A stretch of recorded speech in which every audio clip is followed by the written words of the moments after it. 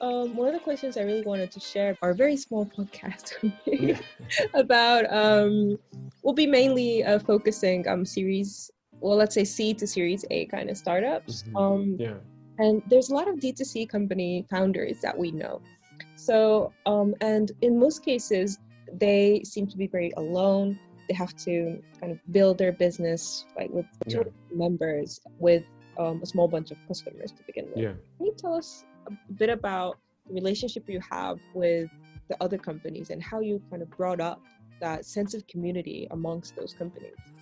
Yeah. I mean, while I appreciate you sort of giving me some credit for that, I think it's not just me. Maybe chocolate's unique this way, maybe it's not. But like the people who get into chocolate tend to get into chocolate because they love it. They like love chocolate. They love tasting chocolate. They love tasting other people's chocolate. And so I think, you know, it's very rare for me to meet a chocolate maker who, when you meet them, they don't have this like enthusiasm around like trying something that somebody else made, right? And because of that, you know, it's and I guess that's probably true in most industries. You get into industries and around things that you're sort of excited about, right? But like, there's something really interesting about how like you know, a lot of us are using the same beans. And so then it means that like you can talk about sort of like your similarities and your differences. You know, what are you doing that's the same?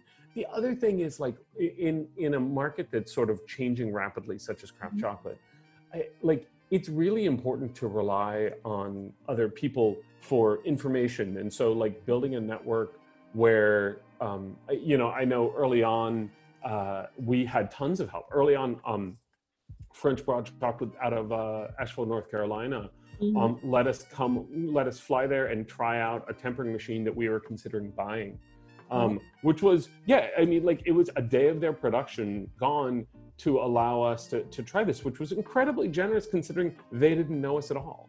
You know, I think there's a lot of these examples of people who sort of went out of their way to help us.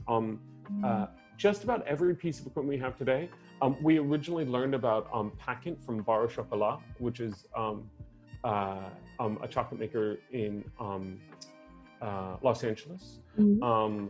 Nicole, and you know, she told us about her winnower, which is how we found Paquin, which we now have a lot of their equipment. You know, and so like I think part of it is a lot of chocolate makers helped us early on and kind of like gave us thoughts, gave us guidance, sort of pointed us in the right direction. The other thing is, because we're such a small industry, I would say we all rely like we're this sort of interconnectedness of web, but equipment, you know, most people are using equipment from a small set of companies. It's not like there's thousands of companies supplying equipment. The same thing on the bean side, right? While there are smaller sort of people who are making beans, a lot of people are getting beans from Maya Mountain or Costa Esmeraldas or, you know, Cocoa Camili, Ukiali. You know, there's this sort of small handful, and you know, maybe it's a couple dozen, but because of that, it's sort of like if we don't do a good job of telling people who we're working with, they might not work with those people.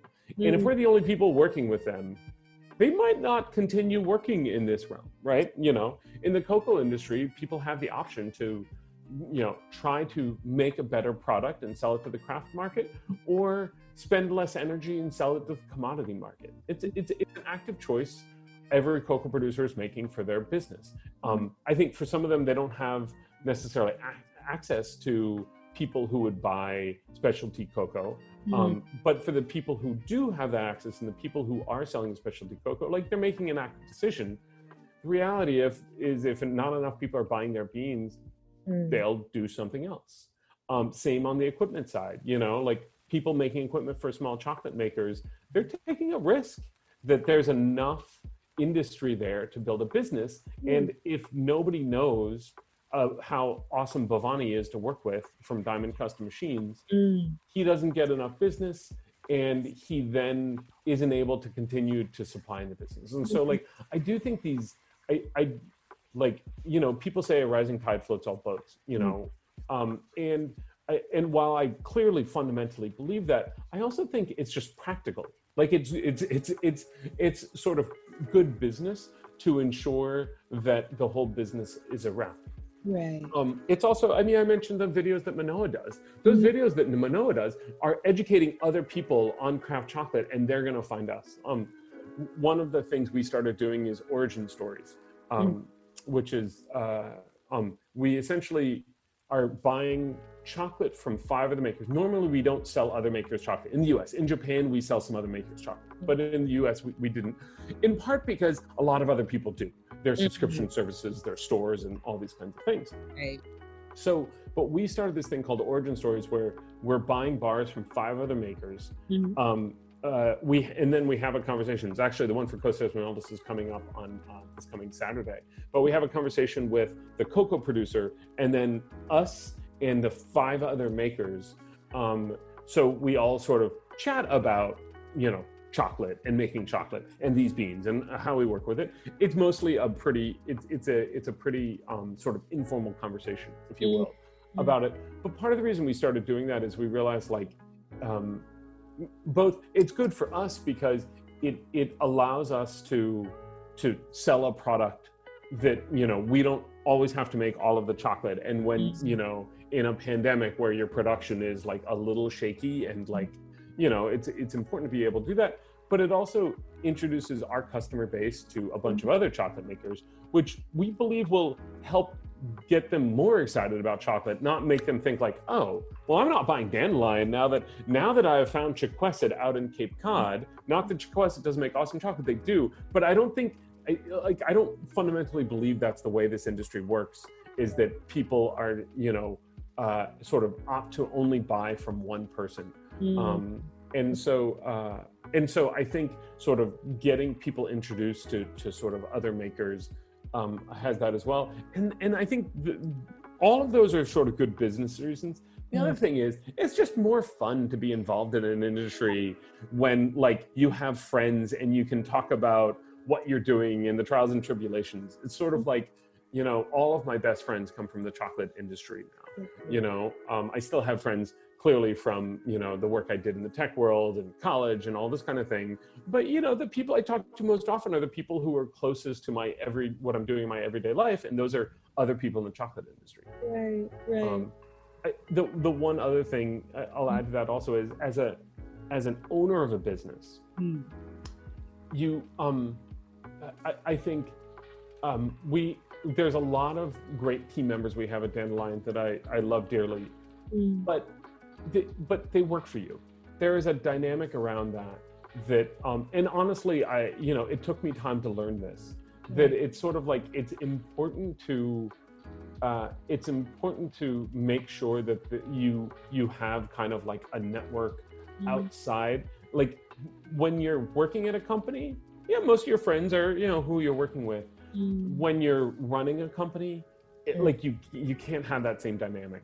And so it's important to get that sort of support and from other people who basically understand what's going on, but you don't have that same sort of level of power dynamic, and kind of like, you know, people aren't dependent on you for their livelihood, which really creates a power dynamic that I think, you know, you have to be really respectful of.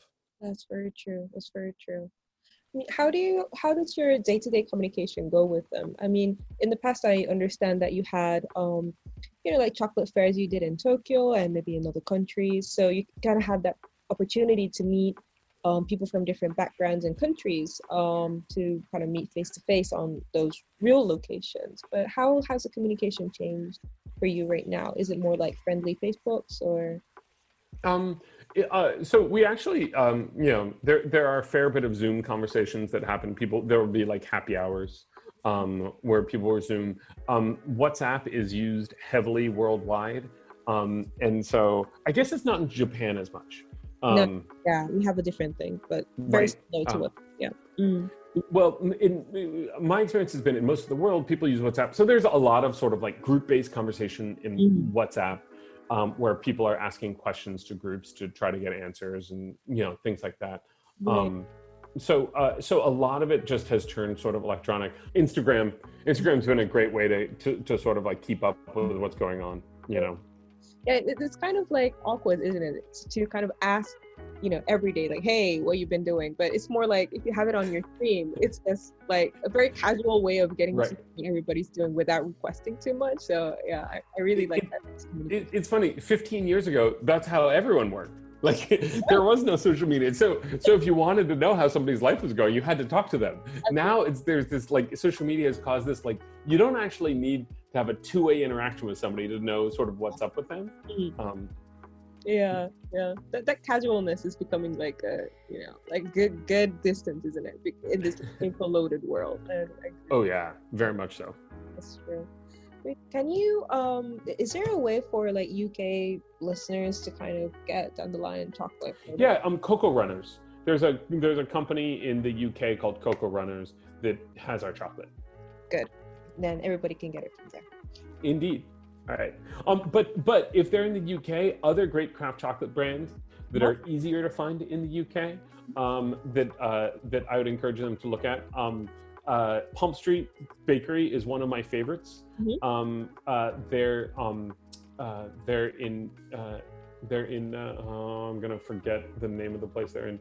So there's Pump Street Bakery. There's Chocolate Tree, who's in Scotland.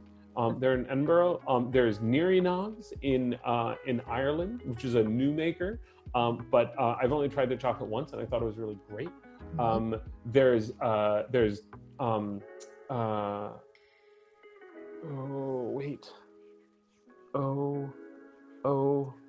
now the name just totally slipped my brain.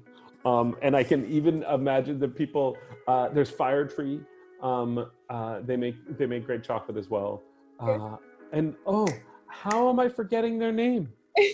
I'll send it to you. Link on the podcast so everybody can. Yeah, totally.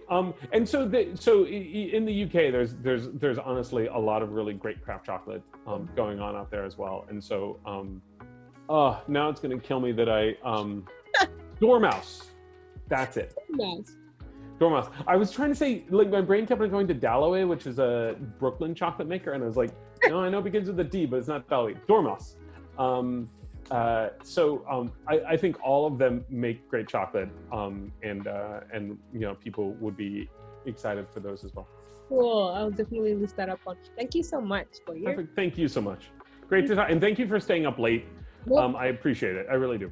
It's my natural waking time, so no problem. Perfect. Anyway, all right. have a nice day. Thank you. Talk to you soon. Talk soon. Bye.